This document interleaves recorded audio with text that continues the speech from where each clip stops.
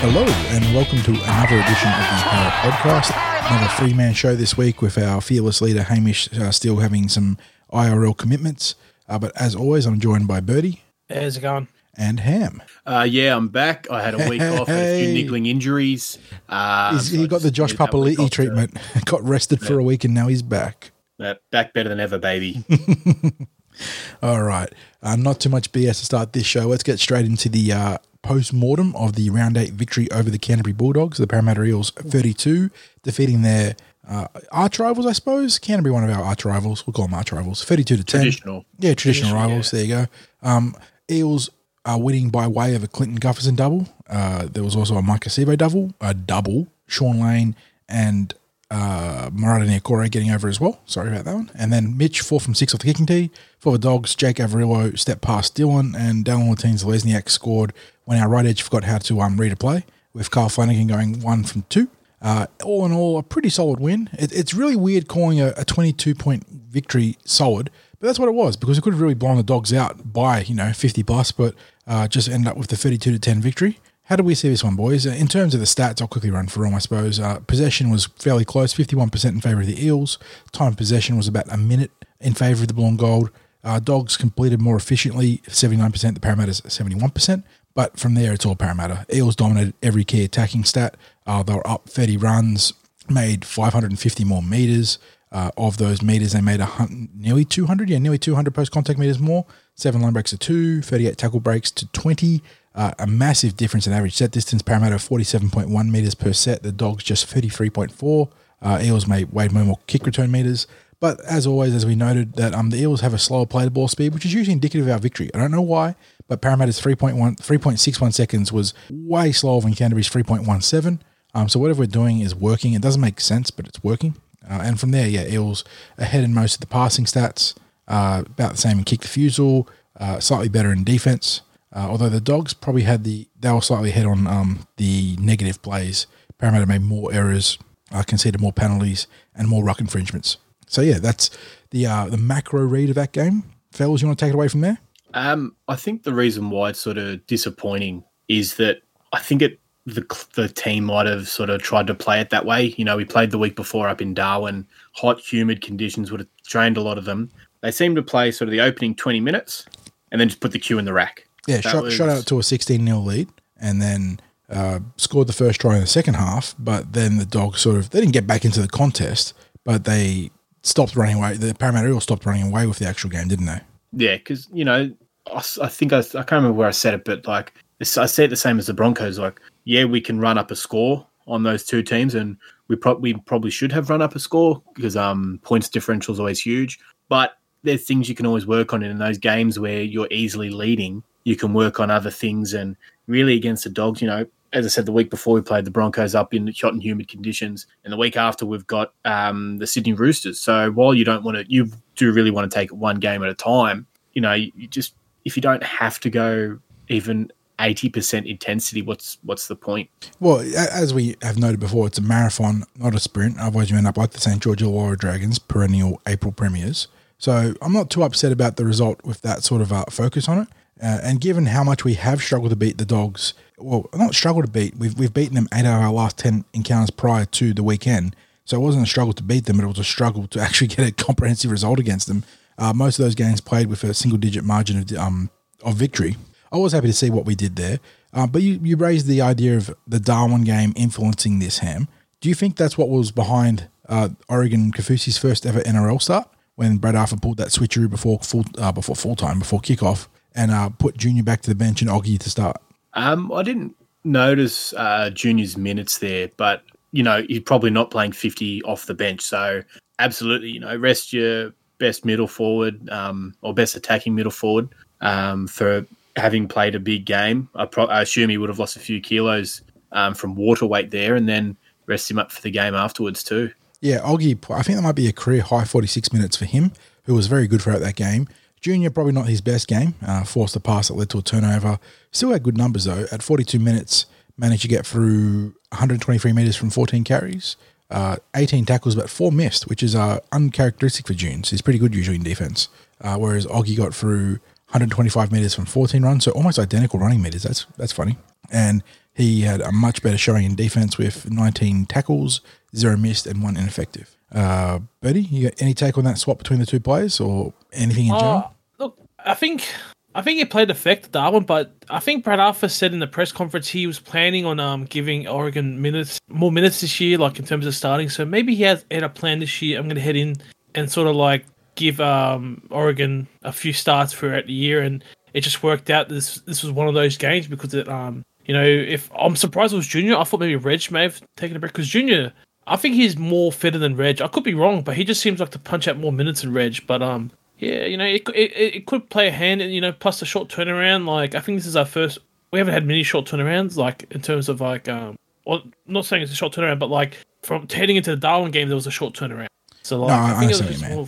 Yeah, I think it's just. There might be a bit of long-term theory here because Junior Paulo is all but a shoe-in to be called up to New South Wales for State of Origin, which is back to being mid-season and not post-season now, which means Eels will need a new starting prop. So Oregon seems to be the guy. So he's come on and had a great... I did say in an earlier pod this year, like, now that Kane Evans has left, who is our third prop? The guy that's going to be the first guy off the bench, and when it comes to Origin time, who is going to be the starter? And I said, Gunn will be one and Papa Lee. So, like, it seems logical. Like if you were to rank, like talk NFL terms, he is front row number 3. Yeah, he on the depth chart, he is clearly front row number 3. With we've had some good showings from Wiramu, Greg, and there's some other guys that can sort of fill in as a middle forward like Sean Lane, but there's a pretty significant margin between Oggy and the rest of the chasers on the depth chart, I think. And it's been really encouraging to see him come on in 2021 because we've always known he's had the talent, but. Excuse me, I just had dinner, so I'm sort of repeating on myself here. But he's really come on in leaps and bounds this year, being really strong in post-contact meters, starting to look for that offload without being silly about it, and defensively he's just really solid. So loving what I'm seeing from the Big O.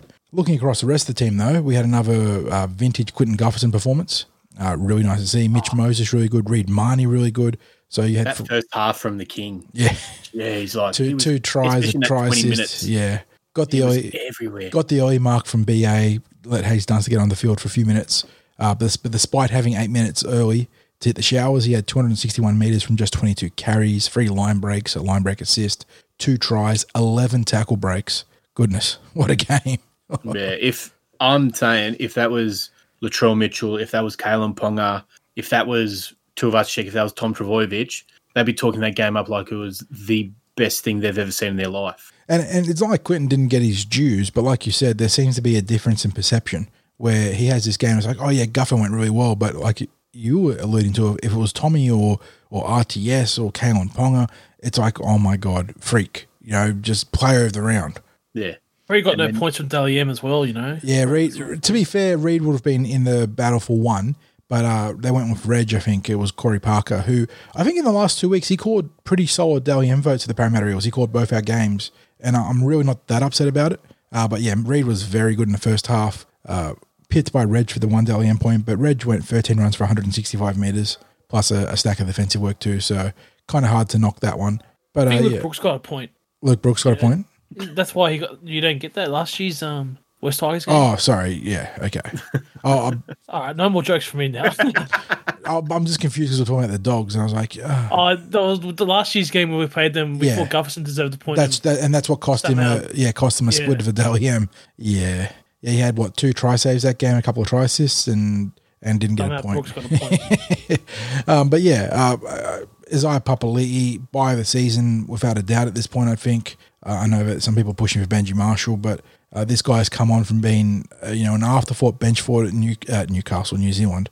And he is now, his numbers just ridiculous. 19 runs for 196 metres, 2 line break assists, a try assist with that great little basketball pass over the Micah Sevo, 4 tackle busts, 42 tackles. Like he's just a machine.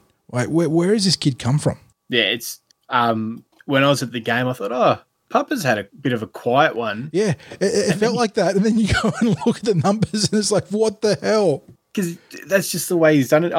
I'm not sure if I expect it from Papa, but like the week before I saw him, he's going, oh, wow. Against the Rays, going, oh, wow, what a game. And then this one, he just topped it. And I went, oh, yeah, it was a good game. I don't understand. 87 post-contact meters, by the by. So he's nearly 50-50 split on how he's getting his meters from post-contact and pre-contact. he's a threat with and without the ball. He's equally at home on the edge or in the middle.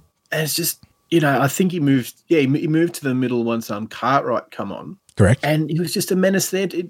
Usually players attack better on the edge. It didn't bother him, or it didn't seem to bother him. It reminded me of a performance from 2020 of Ryan Madison. You'd watch the game, go, "Oh, Maddo had a good game." Yeah, that is a great 180 meters, 34 tackles. It's like, Maddo was decent tonight, but didn't really stand out that much. Oh my god, when he went for 150 plus again. Yeah, and it's just because he just does it professionally, just gets his job done, and that's exactly what Papa did this game. He had that unbelievable standing offload to Sivo where I think he had the short ball to Gutho, who also goes through, but held it up. In case there was a knock on or a forward pass, throws it over to Sivo and he scores. So, and I guarantee, and I'm one of them, that I've legit thought when I heard the name Papa Lee and I thought, he came from the Warriors. Like, Warriors weren't that good. Their forwards not that good. I thought he was going to be a winning player and maybe like another Kane Evans. I am so glad to be proven wrong that, this guy, like, as you said, Warriors, who comes out of the Warriors and becomes a better player? Usually you go to the Warriors and your career dies, essentially. Like, you look at their forward pack, Tohu Harris, he's nothing, like, he doesn't do much. Like, I just think as though, I don't know what's in the water at Parramatta. It must be something different than, and just, no one saw this coming. And even when 60s was riding in the preseason, I'm like, hang on, if 60s is, going out on a limb on this, he must mean something. And yeah, it's unbelievable what he's doing. He's a super coach, bloody god. Now, he's an absolute fantasy god at the moment. If you didn't pick him up when he started getting big minutes at Parramatta, you're kicking yourself now.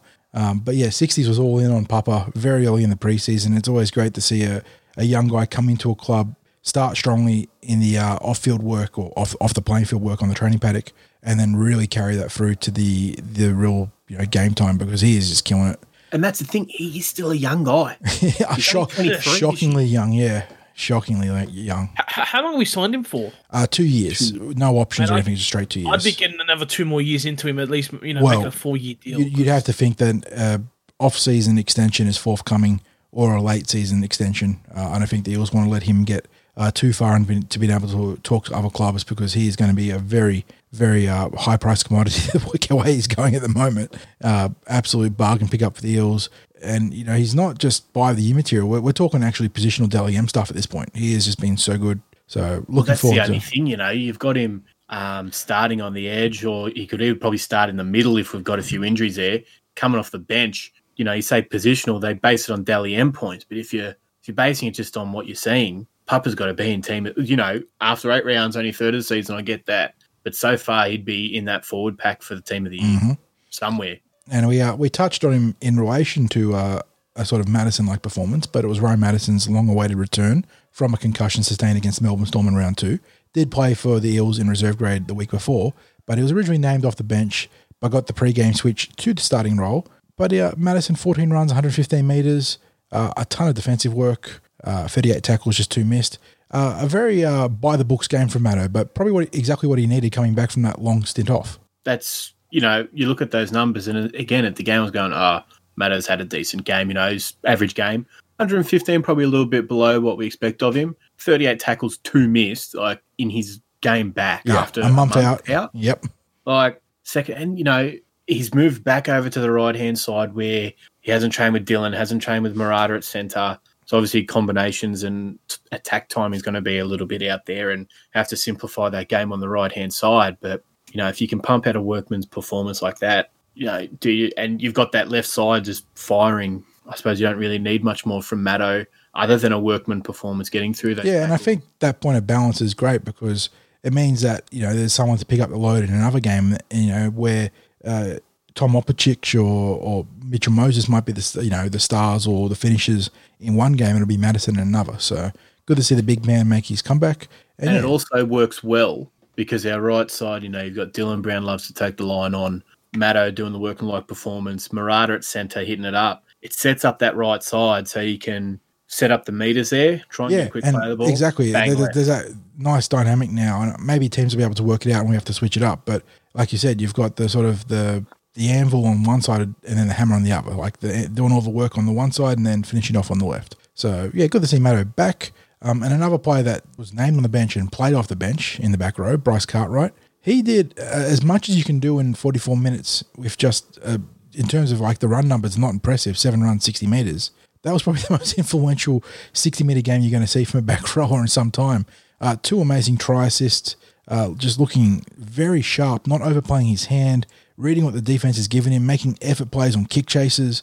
That is exactly what we want to see from Bryce Cartwright.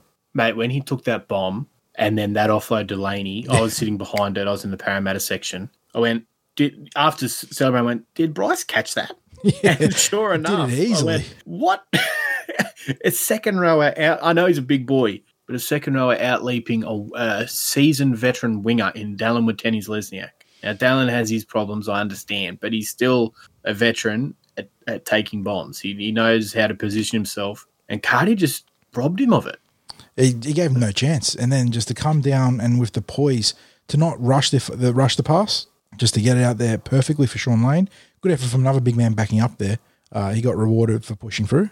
And yeah, the two guys combining just after half time to put the Eels ahead further. And then later in the game, after playing down the left, he went for a nice little sortie down the right.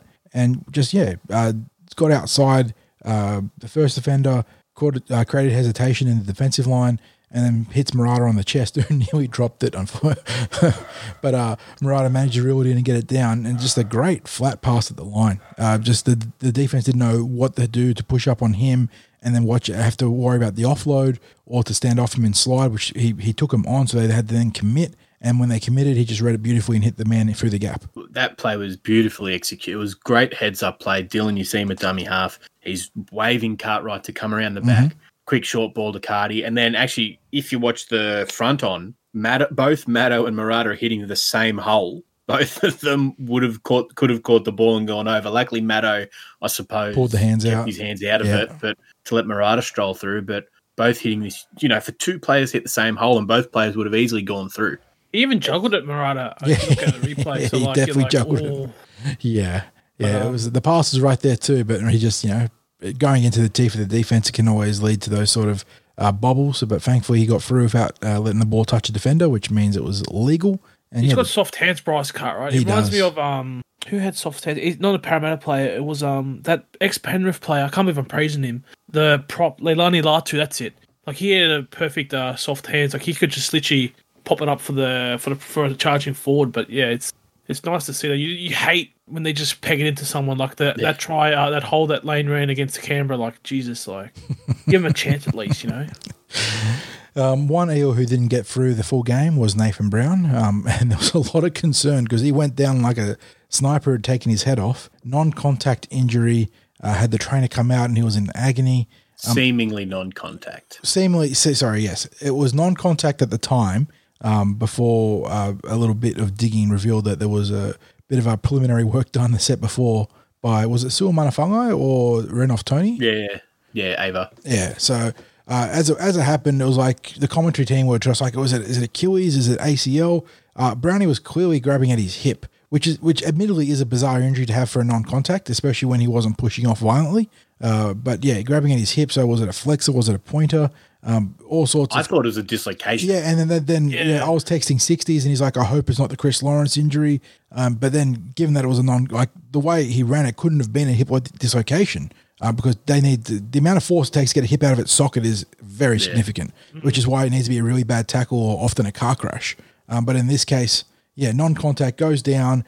Commentary team is befuddled. Everyone's thinking the worst. NRL physio couldn't actually diagnose it on the spot because he was out looking after his bub, I think. Yeah, so Corey Parker stepped in and, so everyone's like, oh my God, he's off contract. What a poor bastard. Is that going to tank his value? What's going to happen? Does he re-sign now? Parramatta or go somewhere else? And then eventually we get the footage, and the set before, Sua Manafangai had very deliberately raised the knee to the point that I'm actually shocked that he only got a fine. That was a really bad knee raise. Manu Mao. Got 2 weeks against the Cowboys when he didn't raise his knees. The guy tackled him in his knees. Yeah. And so, obviously got Brownie flush on his hip there. He pushed through it for a set, and then when the intercept came, he tried the turn. He just had nothing to go off, and he just collapsed. As it so happens, we believe that he hasn't actually sustained any serious injuries. NRL physio eventually did diagnose it and said that historically it's between 0 to 4 weeks, depending on the severity. I think he mentioned that Anthony Don did it earlier this year or last year, had a little bit of a supplemental ligament damage that happened too, which meant he was out for 4 weeks. But as it so happens, I think we said pre-pod that Dan Mortimer had done it without missing a game here. Yeah, second round of the finals against the Titans off a kick. I think he came back that game. Yeah. So I remember there being a big patch. Yes, ostensibly Brownie has got a hell of a cork at the moment, but he is projected to play in round 9. So spoilers for the preview there. Yeah, spoilers. But yeah, aside from that, I was disappointed not to see Wiremu Greg play. My big boy there having to play 18th man duties, but that meant Hayes got a few minutes on the field. I thought Sean Lane was pretty solid off the bench in the middle. He had an error, but it wasn't his fault. Guffo, the one blemish on Guffo's game was a hospital pass. That's a hospital pass and a half. which led to the aforementioned Saul Manafungai absolutely leveling Lane. Not his fault though. If he held on to that would have been an incredible hold. But thankfully on the next play, Murata Niokore and the right edge dealt some revenge. Just monstered. What about him carrying on, Ava, like celebrating the grand final after that hit? Like, come on. That's why it was funny watching our boys layer it up a little bit after the following scrum where they forced them in goals, and they definitely had some retaliatory celebrations. It's no West Tigers standing ovation, but man, come on, like. It's pretty close to James Tarmo celebrating after a win on the weekend. But yeah, just general notes. I thought both the wingers are very solid. Good work rate. The entire back line up over 120 metres apiece. That's good. Yeah, really, really solid contributions from all of them. Dylan had some nice moments. You mentioned that he essentially called the Murata Niokore try ham. He was the one that organised it and got everyone in the position. But he also had a couple of really bad lapses. There was a play the ball drop, a line break where he rolled over the ball and dropped it. And he also had very rare but bad defensive lapse that led to the Jake Averillo try. He overread the line from Averillo and allowed him to get stepped back on the inside cleanly. So yeah, Dylan can definitely play better, but he is a very young kid. It's so easy to forget how young Dylan is at 20 years of age. So I'm not too upset about that. Mitch outstanding. And that's the thing, again. Like, he's 20 years old. It's his third season of first grade. We had a similar thing with Reed last year where we thought, had that big lull and people were like, is that his ceiling? Did Parramatta need to look at another hooker now? And now Reed. Boom. Yeah, Reed State of Origin. He should be State of Origin. On form, he is outplaying Harry Grant, and that's not a knock on Harry Grant. But yeah, he should be right in the mix for State of Origin. But yeah, I've got no problems with Brown. It's just the occasional error. Like he has one of those in every game. That is new to his game though. He built his entire junior career on being very polished, never throwing a bad pass to put a man in a worse position than him, and not making silly errors. Just lately. It's concentration. Exactly. He's spending it before he gets it. Like maybe it's a bit of pressure. Like I need to make something happen, but just ease into it and it'll eventually come. But like other than that, that's the only thing I can think of that he's done bad. Just if you cut those errors out, and he's been good. Yeah, and at times there is a little bit of a hesitation to pull the trigger on a pass sometimes, but that's just once again experience and gelling with his outside men. So his best is definitely ahead of him. And if he is in a slump, I think the Eels can carry him through it. With the other three members of his spine playing such good football at the moment, I'm not too concerned. And general notes, boys, I know it wasn't pretty, but it is the best win we've had against the Dogs for a number of years, I think dating back to maybe 2016. I can't recall. I remember reading the pre-game stuff for the tip sheet, and in our last 10 encounters, I think it was like going back a few years to get to a 20-point victory. So good to see that. The win actually helps the Eels stay in second place and narrow the gap on the Penrith Panthers in terms of for and against. I think we were down 40 coming into that round, and we're now down 29. So 152 from Penrith for 123 for Parramatta. 123 is actually still only the fourth best differential. The top five are just so far ahead of everyone else in the competition. Oh my God. Penrith 152, Roosters 136, Storm 134, Parramatta 123, Rabbitohs 111, and then the next best is 4.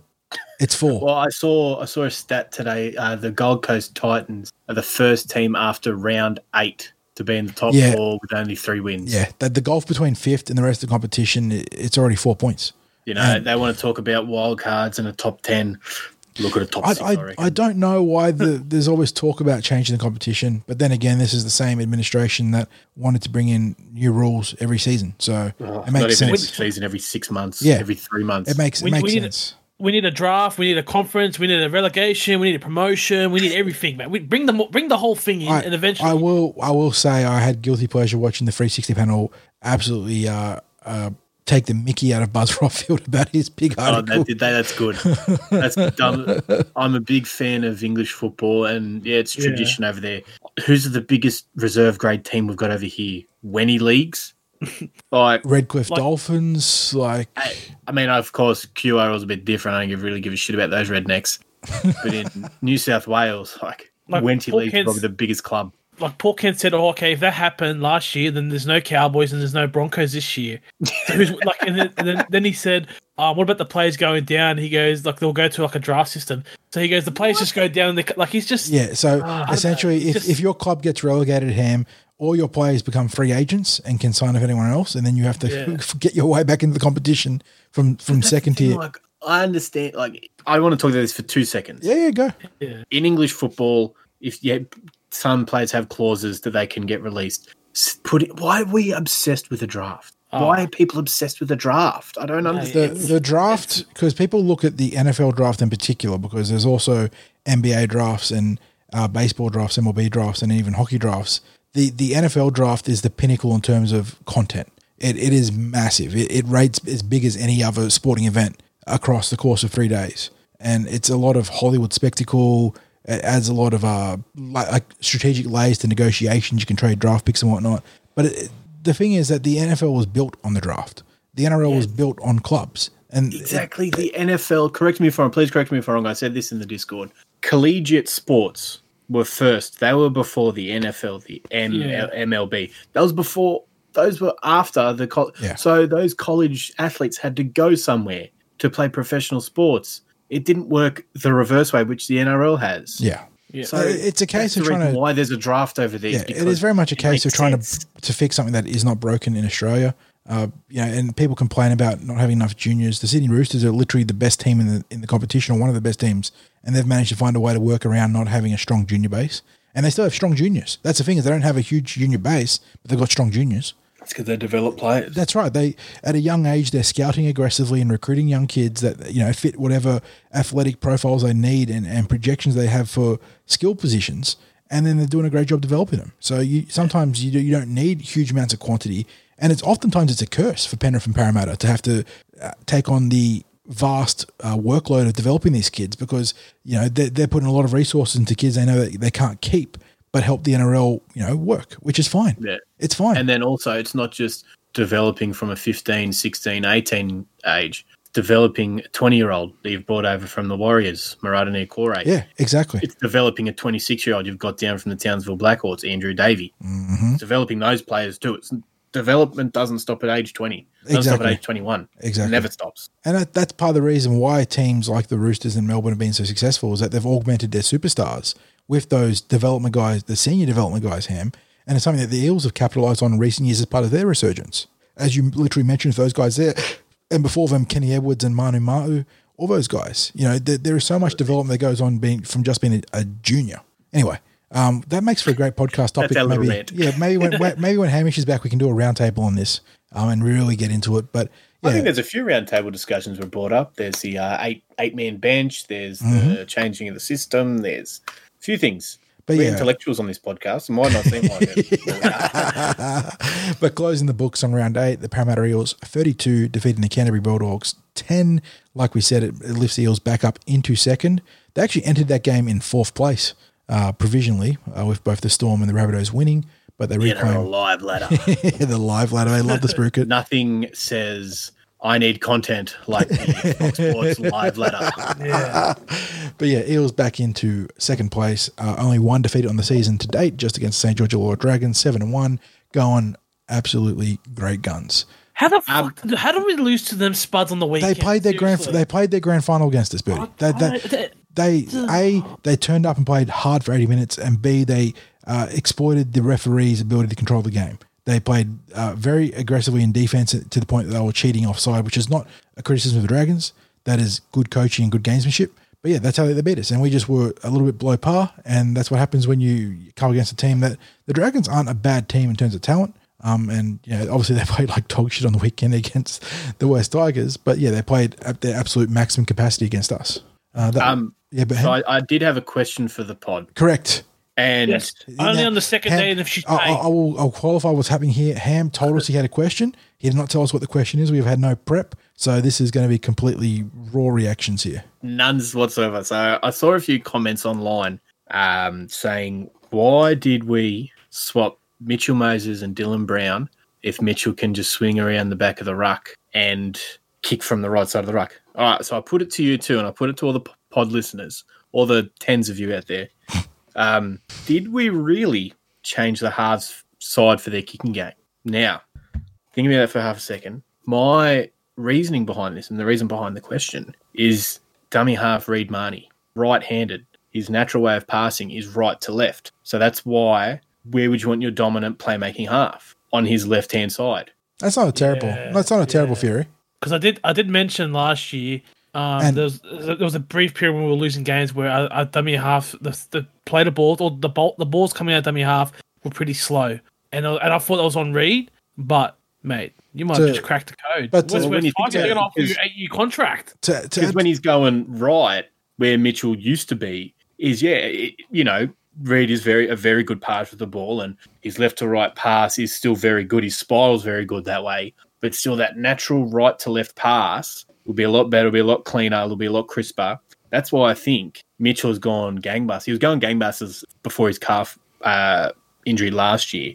He's going better this year. He's leading the team. He's doing all that sort of stuff. And I think Dill he's not getting, I'm talking about, say, on the right side, the pass efficiency is say 95%. Let's just say that. On the right side, it's 90%. Just that little drop could be why Dill's in a bit of a slump, I reckon. Well, you only have to look at the Gufferson. There's one. I don't know which way he does, but he can't pass that direction. It's horrendous, and he tends to throw a forward pass all the time. I think it's his right to left. Yeah, he's right to left. He doesn't that left. He's he's right to left. He's got the spiral. His left to right's a bit off. Yeah, he literally has to rotate his hips and shoulders, and it looks unco. But yeah, that could be a. So I don't. It's an interesting point, and comments online going, oh, well, why did we swap the sides when Mitchell just swings behind the ruck? Well, maybe Brad Arthur has played a bit of ducks and drakes by saying, I would put Dylan on that side for his kicking game. He's not the dominant kicker. There are a lot of layers to it. I think you're absolutely spot on, Ham, and I think you add Mitchell to a team on the left, to a team that has a predilection to attacking to the left. We like using Mike Acevo as our sort of our lead red zone weapon. Azai Papali'i, he's emerged as a great option on the left too. And also the other positive of switching him around, aside from the kicking and aside from getting Mitch to be more involved on the faster side with Reed's passes, is that Dylan helps shore up that right edge defensively, where we've had most of our issues in defense. You know what's funny? After the Panthers trial, I think it was Bray Finasta and a few others were mentioning, why did Brad Arthur switch them? It's a terrible idea. And after round 4, he's saying, this is a brilliant idea. That's he's actually classic Bray. It's just amazing what happens after a loss. In that trial game, why did they switch? Because in that trial game, we had 0 attack. And that could be multiple issues, but it's just, at first it was set up to be a doomsday thing. And then now, he's apparently Brad Arthur's masterstroke. So that's why everyone needs to take a breath, count to 10 before they write a comment online, I'm not sure if Bray. A lot of issues online would be fixed, Ham, if people actually took your advice and had a deep breath and counted 10 before posting something to social media. But let's get less of that and more of other reviews, because that wasn't the only action on the weekend. We had 3 other grades in play, starting with the Harold Matthews Grand Final. Unfortunately, the Eels did not prevail. A very good Manly Seagulls outfit defeated them 20-4-12 out at Leichhardt Oval on Saturday. For the Seagulls, Roy Quiroz Mapasua, Revelation CO, Samuela Fainu, Calvin Levy, and Josh Feldy scored. Just 2 from 5 for the conversions between Ollie Cummings and TJ Herring. For the Eels, Declan Murray and Blaze Talangi scored. Ethan Sanders was 2 from 2 from the kicking tee. This was a tough one, Ham. Manly, obviously, we knew they were a very good outfit coming into this game, the number 1 ranked team in the regular season. A lot of great individual stars versus the Eels, who played throughout the season more of a collective team performance. But on the day, I think Manly played a pretty good game, a team game, as well as their stars stepping up too. Yeah, I had to turn off at halftime because of going out to the Jersey Flegg So I was watching on the stream, and just Manly, they were rolling forward. Their forward pack were phenomenal. It was probably the difference, honestly. I know that they gave that first 30 minutes. Gave us no chance, gave us no hope. Latu I was glad to hear that the match. boys did score 2 tries because it didn't look like they were going to score any. So yeah, Latu Fano got man of the match, but their forward pack were very, very good and really had them with all the field ascendancy, positional ascendancy for a long time. Eels dug in and held on, and it was only on the back of a couple of errors or penalties that they scored those opening tries against them.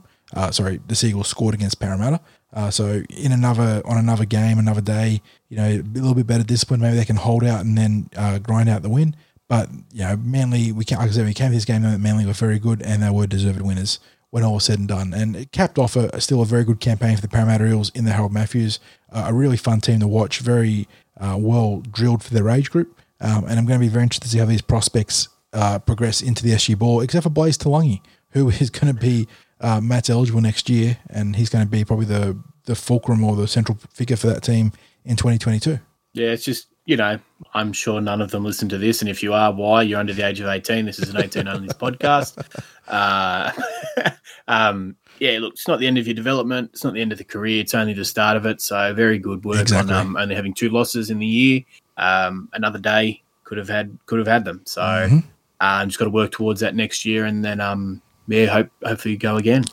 And moving on to another game on Saturday. This one was the curtain raiser to the NRL game, the Jersey Flegg. A very un-Jersey Flegg-like scoreline as the Parramatta Eels prevailed 12-8 over the Canterbury Bulldogs. For the Dogs, Eli Clark and Latia Mosadreki scored. No conversions for the blue and white, but for the blue and gold, Jaden Yates and Tavita Masmel for another long-range interception scoring. Schneider adding the 2 conversions to be the difference, 12-8. Eels down 8-6 at half-time. I was not out to see this one, Ham, so I'm going to leave this all to you. But like I said, a very un-Jersey Flegg scoreline. You say very un-Jersey Flegg scoreline, but a very Jersey Flegg way to win. That's it. It was a cutout ball. It was there to be picked off. Very lucky and very happy that Tavita Massimo, who's probably, I'd say, the quickest in the team, caught it, just raced away, never looked like being caught, scored under the posts. It's very hard to judge this game because I'm not a big fan of Stadium Australia, aka ANZ Stadium. Oh no, not aka, FKA, formerly known as. It's too long of a distance, and I'm still getting used to the players and everything. But to win 8-12, and I think the Dogs had a fair bit of possession and position, very good field position there. So good on the Eels for keeping them out, toughing it out, and getting the 4-point victory. I actually think it was well deserved, even though the try did come from a long-range intercept. Yeah, and like we said before, back-to-back weeks with long-range interception tries for Tavita Massimo, the utility playmaker. So he's doing all right. And once again, this is a team with a lot of young kids in it. So the fact that they're holding their own in this grade, if I just quickly pull up the ladder here, I think they're in 6th place, if I'm not mistaken, Jersey Flegg. Yeah, Eels in 6th place. They actually pulled equal with the Dogs on wins, but the Dogs do have a draw in their favour still. But they keep in touch with the competition leaders who are a couple of wins ahead of them in Penrith. But yeah, well, that's the thing, when you got 5 out of the 17 players SG Ball eligible, and one of them actually a year young for SG Ball level. So Jabril Kalachi could go again in SG Ball next year. I don't think he will. It seems unlikely that he will now, given he's starting in the Flegg. Yeah, and you know what? You look at him out there, you wouldn't think that he's not Flegg eligible. But yeah, Jabril's got great size and athleticism. Yep. Yeah, a very intriguing prospect, Jabril Kalachi. Can play in the halves or at centre. Got good to great athleticism, and he's just a young kid. So well done to the Eels. Very solid victory. It keeps them pushing into the top 6. So great stuff. And then on Sunday, this one out at Albury Keach Reserve, right next to Mounties League Club. No, it actually isn't. It isn't? I thought it was. No, you're thinking of a different field. My bad. So Albury Keach Reserve, definitely not next to Mounties Leagues Club. No one ever said that. I don't know who would say that. The Eels travelled to take on Mounties, who were actually the Canterbury affiliated team in the New South Wales Cup. And Eels went down 34-26 in a game that was really decided in the first 10 minutes, 11 minutes, where the Eels did well to fight back after conceding 3 quick tries for an 18-0 deficit. But they they didn't understand that you could actually defend kicks in that first 10 minutes. I don't know what happened. Yeah, it was. I'm not going to crucify Perham because I'm not sure if fullback is in his. I'll give him the benefit of the doubt on the first Lachlan Lewis try. He copped a pretty rough bounce. Where Lewis chipped ahead and the ball just took a mean off break to his right, or to Lewis's right, and Perham was also his right because he turned around. But yeah, then he had problems diffusing kicks at the start as well. It was just a really sloppy start from the Eels. Eventually, they managed to battle back really impressively, which saw Ellie Elzakaham, Hayes Dunster, Jacob Arthur, Sean Russell, and Jordan Rankin all score. Rankin going 3 from 5. So there were some good signs in the fight back, and like we've been saying, this is a very fun team to watch because they've got so much spirit and resolve for a young and inexperienced roster. And in another team could have easily been rolled by 50 in that game when you get down 18-0 in 10 minutes. You know, you're potentially up for a cricket score, but they dug their heels in and fought back into the game. And just trying to think of some key moments. Hayes Dunster had a really nice long-range try. Oh, that come from the work from Will Pennicini. Yeah, Will Pennicini had a great little run and then had the wherewithal to figure out that he was not going to get there from about 60 metres out, and pass it to Hayes, who just showed some real gas. I thought that it was a mixed bag from Rankin and Arthur. They just had a couple of bad drops apiece, I think, and lapses defensively, I think, for Rankin that sort of hurt the team.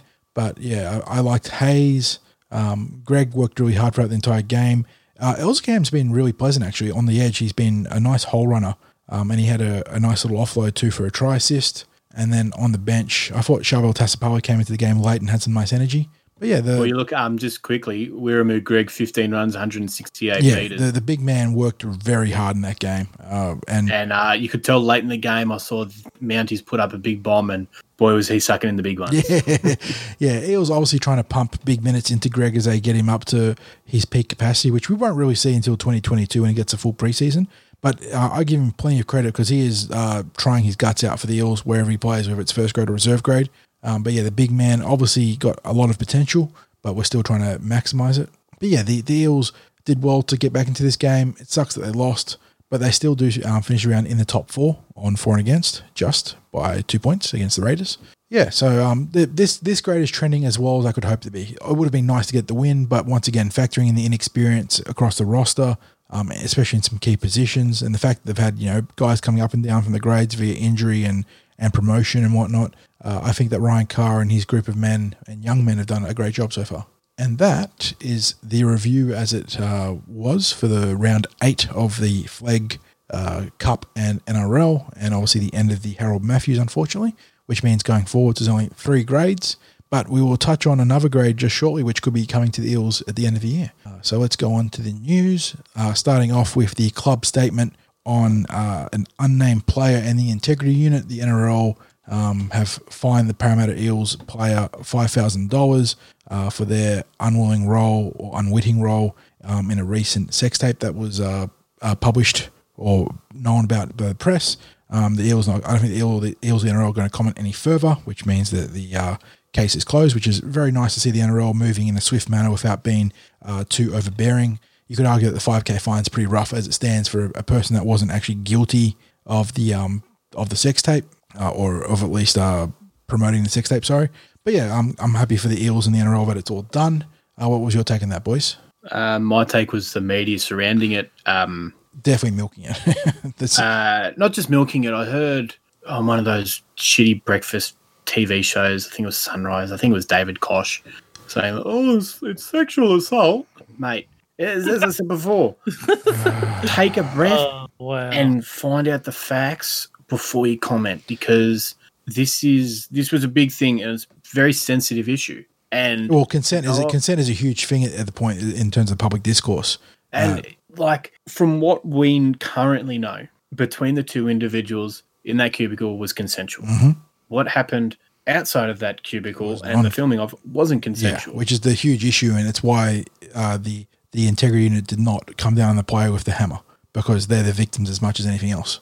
Absolutely, and I'll just say this. The people saying, it's not, you can't have sex in a public toilet.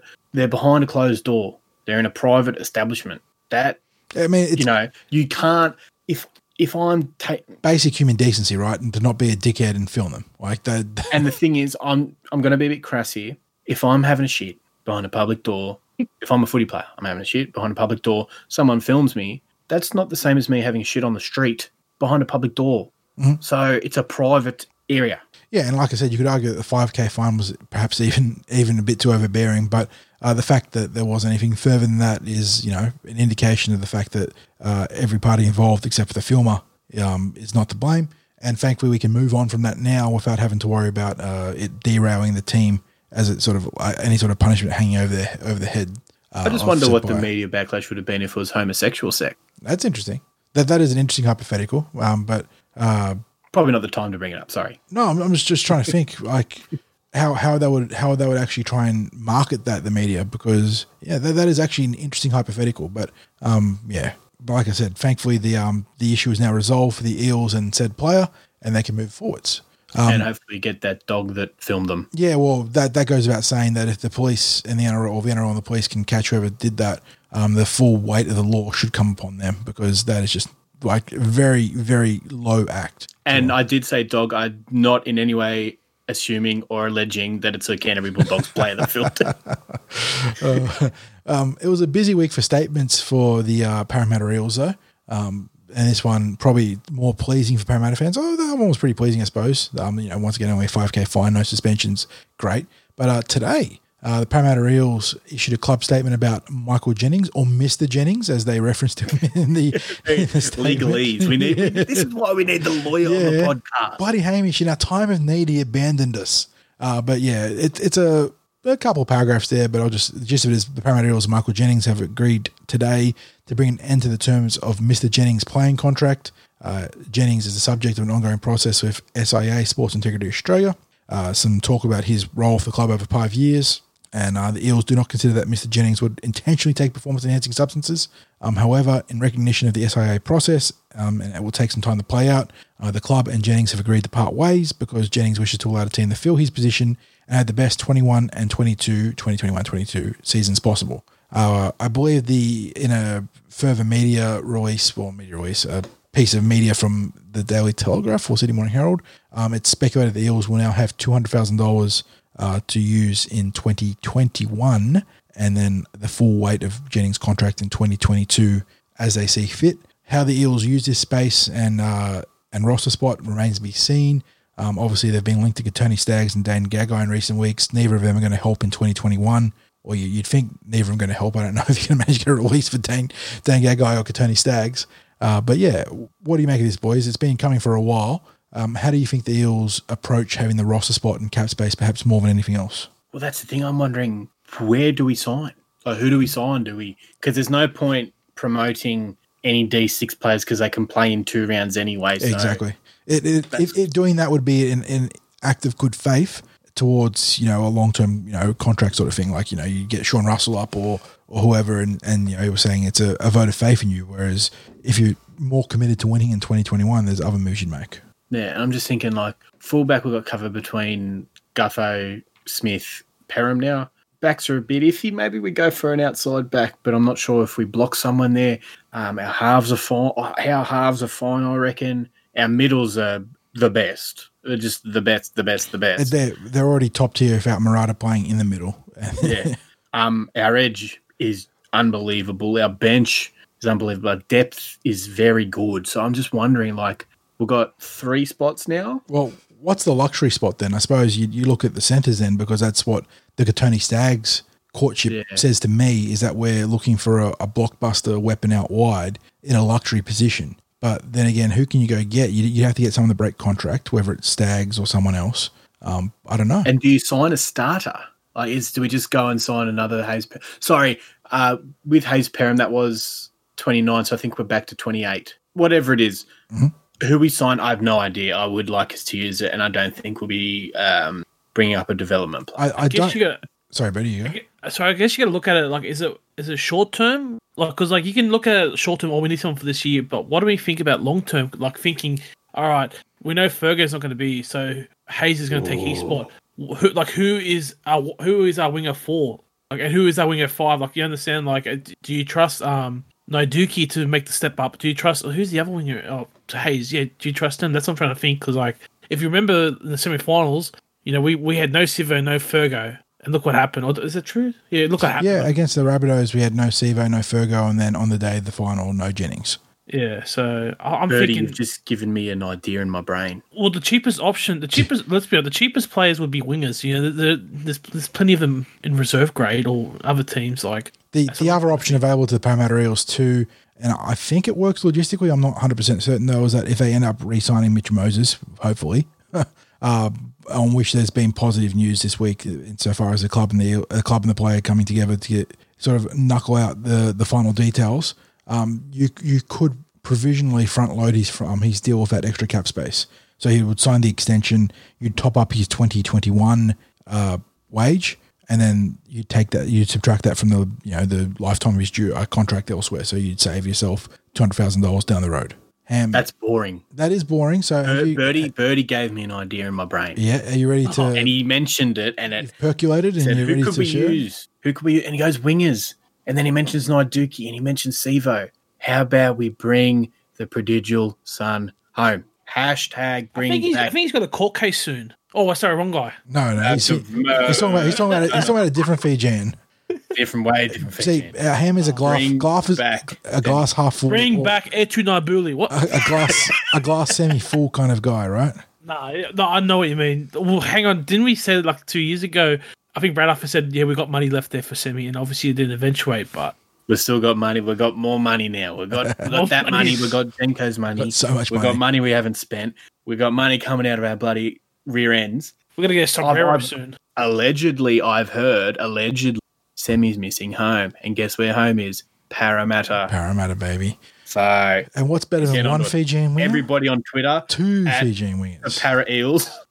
Hang on a serious note, like, is there anyone right now in the back line who's actually played with Semi at Para? Like, I don't remember. Did Moses play with Semi? Guffo played with Moses did because 2017. Yeah. Guffo did 2017. But the rest of the back line, no. Yeah. Can you imagine on one the rest side? Of the who's there from the 2017 team? Oh, for forward, Junior. Brownie, yeah. Brownie. Junior wasn't with us. He was in Canberra. Yeah, Junior wasn't with us. But Junior did play with Semi. Semi was at the club. But yeah, from the 2017 team, Dillon was at the club, but he wouldn't have played. Obviously not Reg. Reed was at the club, but he wouldn't have played. Matto was not at the club. He was at the Roosters at that time. Kaufusi was at the club. Kaufusi was, yeah. Lane wasn't. Hayes was. So there's a lot of young kids in the team now, but they wouldn't have played with Semi. Imagine a back five. Guffo, Semi. Oh, that's enough. Stop there. I'm done. Penaseni, Wonga Blake, and say Sivo on one side or Hayes Dunster. Can you imagine that back five? Like, I'm talking, mate. We are. The game, and another factor, the game just lost Brett Morris. It needs another star winger back. It needs a winger. Make it happen. Peter V'landys, you want to change the rules so that we can sign Semi. The fans want it. The people want it. I want it. You want it. Get it done. And when it does happen, we're going to let everyone know that we brought it to attention. All right, we started the trend. The Para podcast is too powerful. Not Danny Widler, not James Hooper. Not Jamie Soward. Jamie Soward. Maybe if we get Semi, we can move up from fourth place in the South West Powies. But yeah, that's Ham. You going to finish it off? No. Okay, I was all right. I thought I heard Ham say something before I cut in. So no. Okay, there's one more piece of news, unless I've missed something. Final piece of news, which is provisionally good news to Parramatta Eels, and it means that we might have another team to watch in 2021. But the NRL is expected to fast-track expansion in the NRLW for this year by adding 2 more teams. There's a whole number of applicants from existing NRL clubs for those 2 spots, but the front runners seem to be the Gold Coast Titans and the Parramatta Eels. So it'd be very cool to have a ladies team to support in the back end of the season. The NRLW has been really fun to watch in general, and having our own team in that competition would be amazing. Absolutely. Get on board. Give us Semi, give us NRLW. That's right. Semi and NRLW. We want it, damn it. Whew. Give us relegation. Give us fucking draft. That's it, buddy. I'm cutting you off, damn it. Oh, God. I think that's the end of the NRL news for Parramatta Eels. Is that the end of the Parramatta news? I mean, we mentioned we've been there's more references to Katoni Staggs. I think not James Hooper, but Pete Bedell from the Courier Mail said that we've pulled our offer. Adrian Prashenko just now in the Sydney Morning Herald says that we still have an offer on the table to him, but he is expected to, or he's not expected, but he's leaning towards re-signing with the Brisbane Broncos. It's rumoured by David Riccio that we've re-signed David Hollis for 2 years. Oh, correct. Good. Yeah, good call there. Is David Riccio, Daily Telegraph journalist, I believe, posted on Twitter that the Warhope weapon, Dave Hollis, has re-upped for 2 years at the Eels, which is good news. Davey's a very good front row prospect that just needs a bit more time to grow into his frame. So I think from next year onwards, we're going to start seeing him start to get the slow burn NRL treatment as we want to do with our middle forwards. Don't want to burn them out too young, so very good news there. And yeah, I'm just quickly going to browse through the Parramatta Eels, see if there's any news. Not really. That's it. Yeah, okay, so that's the news section done. On to previews. Is there any NRL news? I mean, the potential retirement of Brett Morris, which probably plays into our preview too. I was devastated to see that. Really wasn't happy with the cameras being right on him as he's screaming in agony. I thought that was a bit on the nose. But yeah, B-Moz is an absolute legend of the game. Regardless of what team colours he wears, he has always been really fun to follow. Played the game the right way, was, obviously very talented, but worked his arse off to become, one of the best players in his position. And always played the game in the right spirit. For New South Wales, would play through injury. When he met his brother when there was a Dragon and Bulldog, they split off from the Dragons. They had that great mock fight when there was an actual fight going on. Like I said, great bloke, and he'll go down as a modern great for sure. So he might not be done yet, but it is devastating to watch him do his knee. So my condolences, Brett. I don't know if you listen to the Parrot podcast, but if he does, you are a bloody champion. Bloody champion, and I don't like using the term role model for sports players because I hate it too, but he is the model of what a player should aspire to be in terms of maximising their career and being an ambassador for the game. I mean, you got Ricky Stewart going at it with someone's wife, like. Well, sorry. Let me just say, if we're talking roundtable topics, the capitulation of the Raiders might be up on the itinerary as well, because that'll be a fun one. There is something cooking in podcast. We might have broken them, boys. We might have actually broken the Canberra Raiders. Add that to the list of the Broncos, and yeah, we've got Papali'i and taking down the Super League One team at a time. Tapping his partners coming out on social media, putting the boot into the club. There's now talk that their halfback wants to go home because he's homesick. There's talk that their hooker is being courted by the Brisbane Broncos. What the hell? We broke them. Hey, Penrith Panthers, you're up next, boys. Look here. Parramatta Eels are coming to break up the Super League. All righty, let's get into the previews because we are starting the run on, starting with the Jersey Flag, which takes place on its own on Saturday. It's not the curtain raiser this week. Out at Ringrose Park, the Parramatta Eels will be playing host to the Sydney Roosters. I think the Eels come into this round ranked 6 on the ladder with the Roosters 8th. So Eels probably slightly favoured heading into this contest. A relatively unchanged lineup for the Eels. Clayton Fa'alolo at fullback, Solomoni Naiduki and Fruin Easthope on the wings, Jabril Kalachi and Jaden Skinner in the centres, Tavita Massima and Carl Schneider in the halves, front row that reads Dave Hollis, Ethan LeBlanc and Jack Colavati. A back row, it's Oliver Clemens, Peter Tatio and Jaden Yates. On the bench, Caleb Towie, the big hyphen, Jonte Jr., Bethan Meza, Lennox Whitaker and Brock Parker, who comes back, I presume, from injury, maybe suspension. I don't know. They don't tell us in the Jersey Flag, with another SG Ball prospect and Larry Moaga Tatia as the 18th man. This one, 5:30 kickoff, Ringrose. I think I'll be out there, Ham. We haven't got any clashes this week, do we? If you're out there, I'll be out there. It's a pretty rough. I mean, I'm only 20 minutes from Ringrose. Yeah, so Ringrose is always fun to get out to. I love going out to the Wenty stomping ground. And it might actually be a good place to watch because when you have a very good stadium or stand there, so I might go out. Yeah, and knock on wood, I believe TCT might have something in the makings for this and the New South Wales Cup this week. So we're waiting to see logistically we have clearance, but we might be able to do audio streams for these games, assuming they're not televised, which the flag games are never televised. So is that some breaking news on the Para podcast? Maybe breaking it before it's on the tip sheet. So 60s might end up skinning me for that, but provisionally, I believe we do have what's the word I'm looking for? Not license because they're not official, but we do have the go ahead to do audio broadcasts for non-streamed, non-televised New South Wales Rugby League content. So knock on wood, we can get it done for the flag this week. It'll be very, very cool. Moving on to the actual curtain raiser for NRL this week, which takes place at Friday, 5:25 kickoff at Bank West. The Parramatta Eels hosting the North Sydney Bears, which is the Roosters affiliate in the New South Wales Cup. Like I said, kickoff 5:25. A handful of changes this week once again for the reserve grade team as it sort of bends to the whims of the NRL team.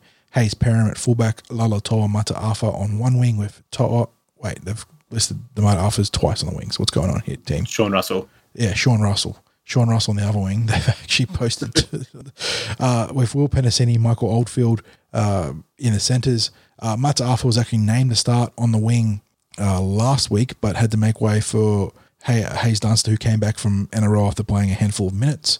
So he gets I assume he's going to get his first proper start unless Hayes drops out of the lineup prior to kickoff.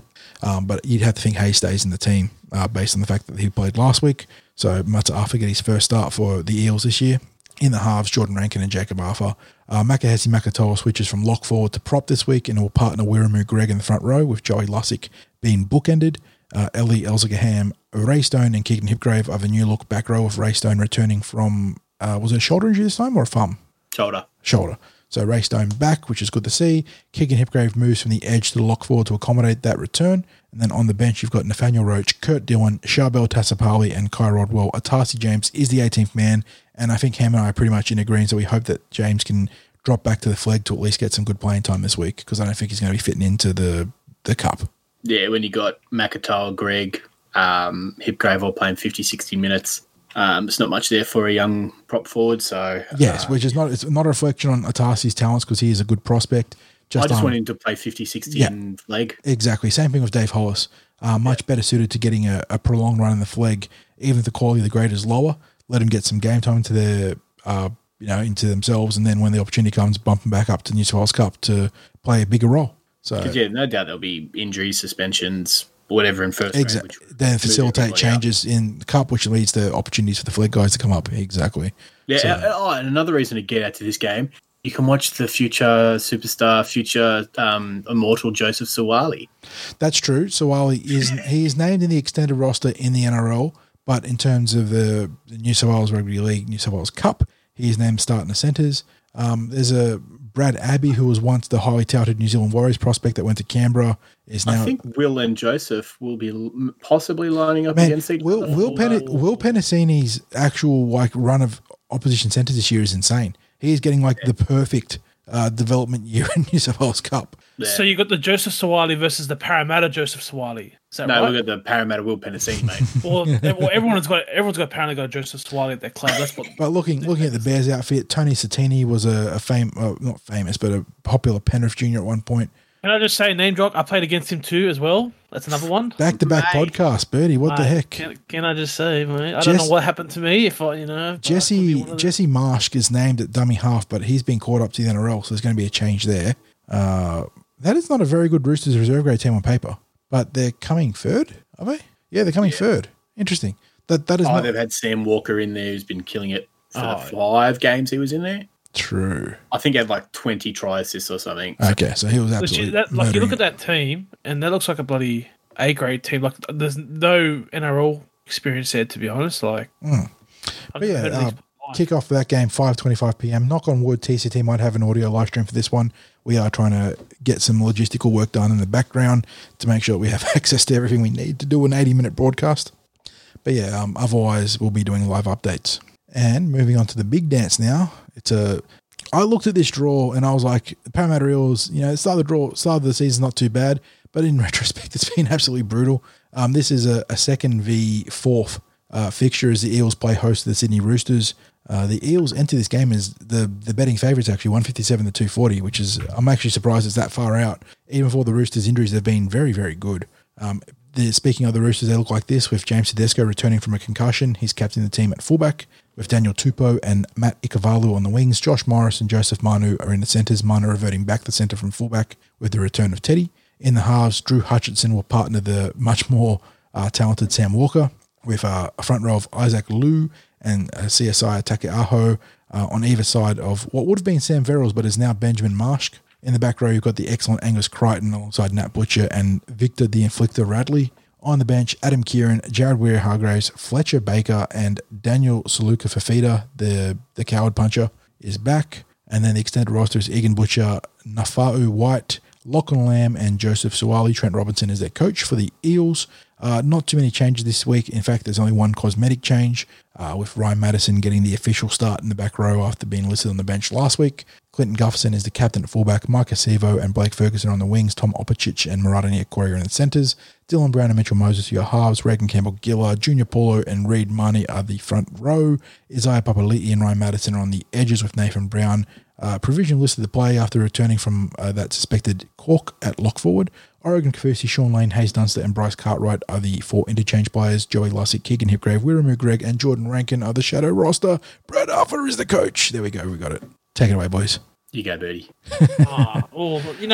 Like every year when we verse them, I think we're like, every year I say we're getting closer to them and we're going to beat them, And then for some reason, class takes over the last 10 minutes.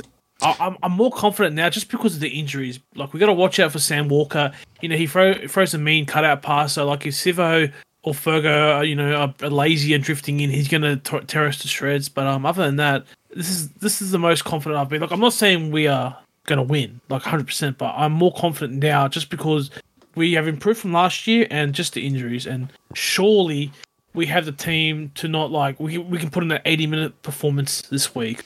Parramatta are actually entering this game on a 4-game losing streak against the Roosters, although the last 2 encounters were the very entertaining round 3 game against them in 2019, and then the high quality, was it round 4 or round 5 last year, 24-10 loss. Round 7, sorry, there you go. The 24-10 looks a lot worse on paper than it was in the game. That was a very high quality game up until the last 10 minutes where we had Michael Jennings sin-binned and the scoreline blew out a little bit. But yeah, I think you're right, but the Eels have closed the gap. And I feel like this year might end up being where we finally, quote unquote, overtake them, if only by virtue of their ridiculous injury toll. But in saying that, this is the same Roosters outfit that went into the game against Newcastle, pretty decent team on paper, and absolutely pasted them, despite being riddled with injuries going into the game and then riddled with injuries during the game. So, yeah, but Newcastle pretenders, they've got nothing. That is true. I'm being serious. They've had everything go there where they had like 5 of the opening 7 games at home. They're legit pretenders. No, I agree that Newcastle are very much pretenders, but they still have a decent team that can, compete with other non-contender lineups. And the Roosters just went in there and they put the cleaners for them. It's the Dragons game because they took care of Dragons very well after the Dragons took care of us. So that's what I'm, a bit hesitant. And, a lot of the hype will be around Sam Walker, and deservedly so. The young kid has made a sensational start to his NRL career. This is probably the biggest litmus test in his young career after, dusting up some not-so-flash lineups, but doing exactly what he had to do. Do you reckon the Eels will be targeting him, but do you reckon they're going to go over the top targeting him, or will they go to the point of disrupting their game plans to target him, or will they sort of just, if he's there, make the extra effort to go after him, but don't, sort of break your structures in order to get to him? I don't think so, to be honest. I think we don't do that. When's the last time we targeted a specific player? Like, I don't remember. I don't think Brad Arthur sets up his teams to do that, where he goes. I think he just sets up his team. We just do our stuff and we're not so much like the Bill Belichick where he actually tries to nullify maybe the fullback. We'll kick to the corners, but I doubt it. We did it. The numbers would say otherwise. Looking back on that game last year, the 24-10 loss, I think Teddy ended up getting 160 meters from his 60-something minutes before Mike Acevo almost killed him. But I felt like he was nullified during that game. Like, he got his meters, but he wasn't being his usual devastating self. So the Parramatta Eels do have the capacity to at least slow Tedesco down in some capacity. The question is whether they can do that between him and Sam Walker. Like, are you going to give on one side to get the other, which you don't really want to be doing against a team like the Roosters? I think I'm looking forward to Sivo over Ikuvalu. I think last time them two played, Sivo scored 3 tries and Ikuvalu nice sidestep. He literally just ran over him. So no, that was a quality sidestep there. As good as the Afarello one on Dylan Brown, mate. I respect that. I'm not razzing you. That was still a good point about the Ikuvalu. I don't know what's going on. The Ikuvalu-Sivo matchup will be important. The Eels play so much of their game through their flankers, particularly the left side of Mike Acevo. And last time we saw Sivo score that all-time try where he trampled James Tedesco. It'll be interesting to see how the Eels can exploit them out wide. Brett Morris being out is a big loss for them in terms of just general workload and the ability to finish defensively and offensively.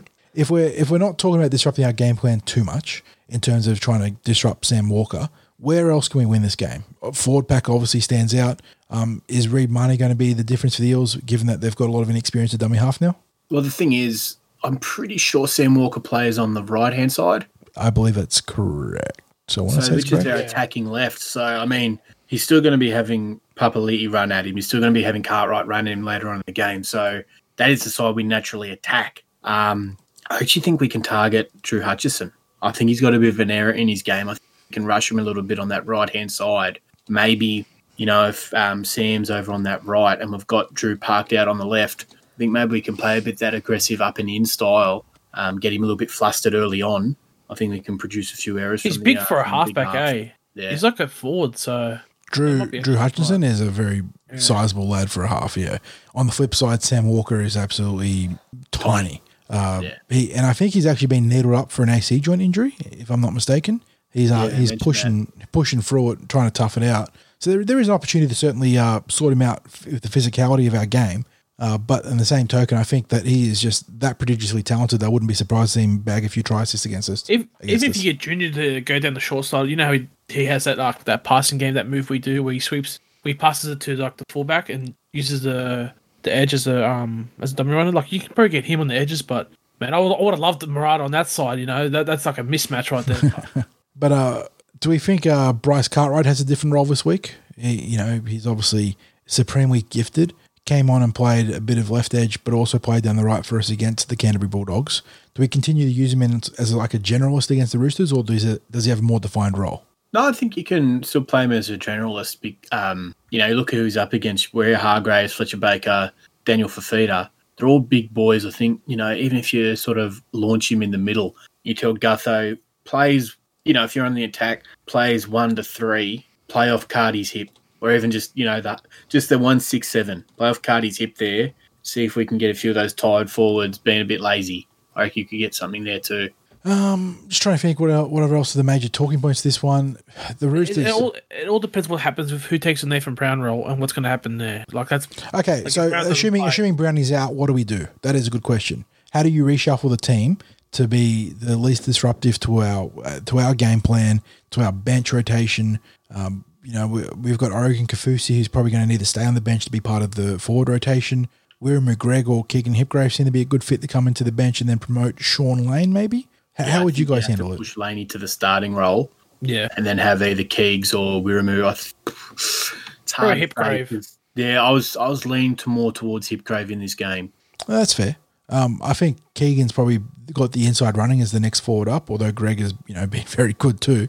Unfortunately, Hipgrave broke his streak of being undefeated in 2021, ripped the streak. So Ryan Madison is now carrying the torch for the Parramatta Eels due to his concussion ruling him out of that loss against the St. George Illawarra Dragons. Maddo was now undefeated, the only undefeated player for us on the season. Great to have this game out at Bank West. It's another great litmus test for the Eels. The Roosters will be all business. It's a litmus test for the fans. That's true. Ham was very disappointed on the weekend, by the by. 13,000 to a traditional local rival, Eels versus Bulldogs. I understand Stadium Australia shit to get out to shit atmosphere, whatever. But the fact that there was only 13,000 people there, when I understand 12 years ago there was 70,000.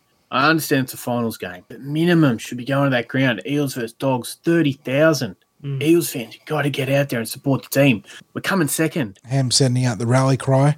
I think we've had 1 week in the past 2 years where we've been outside the top 4. There's not 25,000 screaming Eels fans there this Friday night. I'll be very disappointed again. That's it. Ham has issued the ultimatum. Everyone's going to get out because the Para podcast is terrifyingly powerful. Oh boy! When it comes to we've got the hook-up to Peter V'landys. That's true.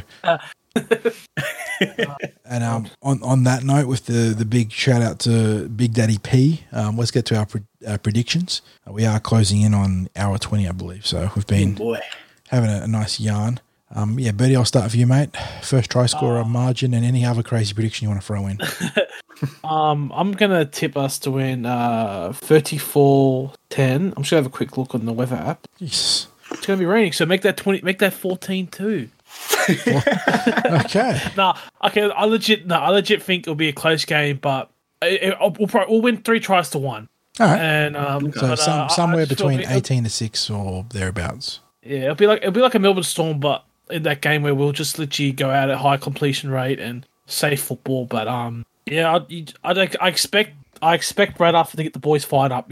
As you said, we're on a losing streak against them. I expect him to get tell the forwards, to fire up. And this is a game to say, here we are legit, genuine title contenders, and not just filling in the top 4 that are some media reports. Every time a media say they're top 4, they always mention Penrith, Souths, Melbourne, and Roosters. Well, let's be part of that conversation, and let's just put a stamp on the competition. So I'm tipping a Dylan Brown masterclass, whether it's defensively or offensively. But I reckon he'll cut the shit out of him, cut the errors out of him, and he'll do well. And first try scorer, I'm going to go. I'll go Dylan Brown.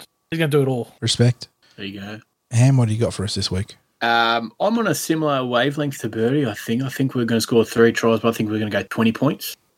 And I think the Roosters will go half of that. They'll go 10. I hate you. That's not exactly my prediction, but it is very close to my prediction. So now I'm going to be priceless. Well, you're 20-9. No, I'm 22-12. You can still do that. So yeah. I'll probably take this one too from you. I think we're on the same wavelength here. Ice. Isaiah Papali'i scores first try. Okay, I can't pick Papali'i now. So damn you. So I'll go with Maddo. Go to Cardi Party off the bench until Nathan Brown's role. No. All right, okay, how about this? William Greg starting lock. No. Jordan Rankin. Joey Lussick, how about that? Joey Lussick. No, they're going to pick a player from outside the 21 and get special dispensation. Yeah. Joseph DePine. And you're going to shout it. No, I'll go with Ryan Madison to score a try or score the opening try against his old club with the Eels with my aforementioned 22-12 margin of victory. In saying that, this is a game the Roosters could easily get up and win. They are, despite all their injuries, and they've got a lot of injuries. They're still a very good team. They're just still so good. That's a credit to their coach Robinson and to the rest of the playing group for picking up the slack. And just look at the starting forward pack: Liu, Taukeiaho, Crichton, Nat Butcher, Victor Radley. Yeah, that is still a top tier forward pack. Warrior Hargraves off the bench.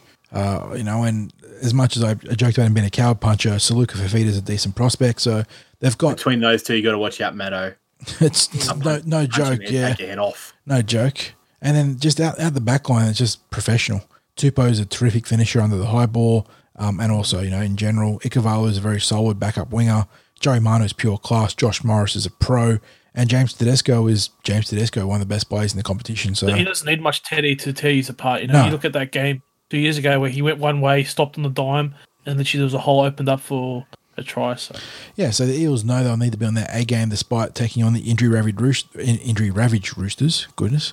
But yeah, it makes it a fantastic game on paper and a great chance for the Eels to create a mini break in the top 4, actually.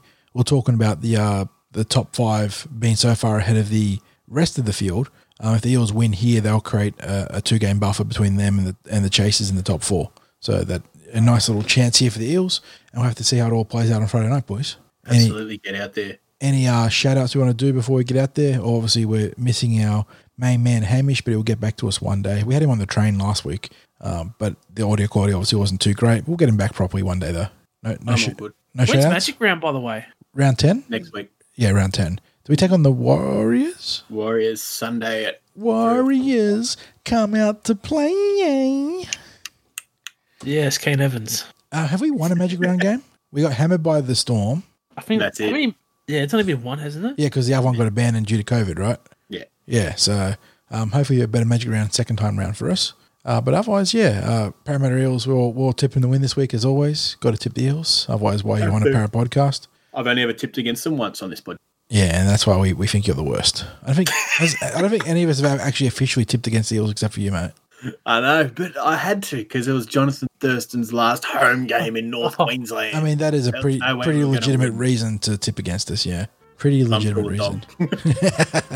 But yeah, as always, thanks for stopping by, guys, and we'll catch you in the next episode next week. Thanks for sticking with us. Laters. Big true on that one, Ham. Thanks for sticking with us.